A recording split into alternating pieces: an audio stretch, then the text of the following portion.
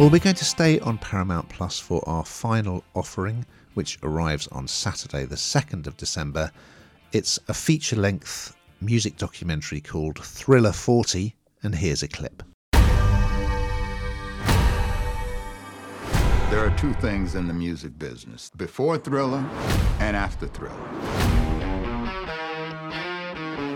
Thriller set the standard of what it was to be a megastar. Michael had such a clear vision of what he wanted. He was determined to change the way he was perceived.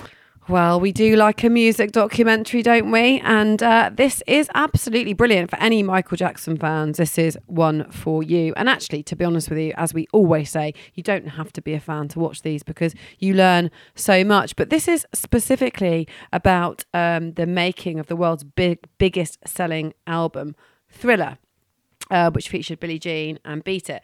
And it sold an estimated 70 million copies since its release more than 40 years ago, which is absolutely incredible.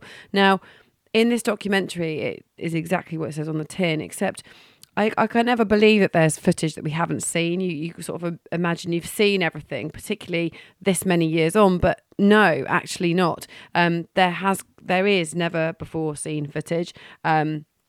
There's loads of interviews, so you get a real authentic insight into what was going on at that time, about Michael. In the album's musicians are interviewed, backing singers, people that worked really closely with him. And you sort of feel like you get to know, because he's a bit of a unknown quantity, Michael Jackson, in many ways, isn't he? We sort of feel like we know him, but he was just there was such a sort of sad soul as well there. And I just think, and that terribly untimely ending was just so sad. And I think that you learn more about him and more about who he was and with this. And so, as I say, lots of unseen footage, lots of interviews, which makes it feel incredibly credible and authentic. And it also features John Landis, who directed the Thriller video, which of course really was absolutely incredible. It was a really defining moment, I think. And it's incredible that you speak to whatever generation you speak to, will know Michael Jackson, will be able to do not be able to, but we'll try and do the Michael Jackson dance.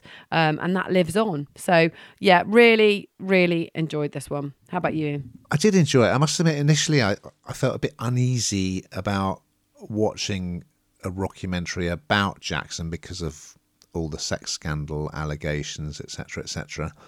But it is fascinating, and it's a real deep dive, not just into that album, though it does go into it track by track in quite a lot of detail, but into sort of the beginning of his transformation, because when you see him quite early, he's recording The Girl Is Mine with Macca, Paul McCartney, in the studio, and he's kind of an adolescent. His skin has broken out. He feels very self-conscious about the way he looks. He's kind of wearing turtleneck sweaters and shirt and tie, but he's going to transform. And let's say so those iconic videos for Beat It and Billie Jean and Thriller feature quite heavily. And of course, at the time, MTV weren't showing videos of black artists. They just weren't. And Jackson's record company basically said, if you don't show his videos, we're withdrawing all our white artists. So they kind of forced them to do it. That was quite interesting.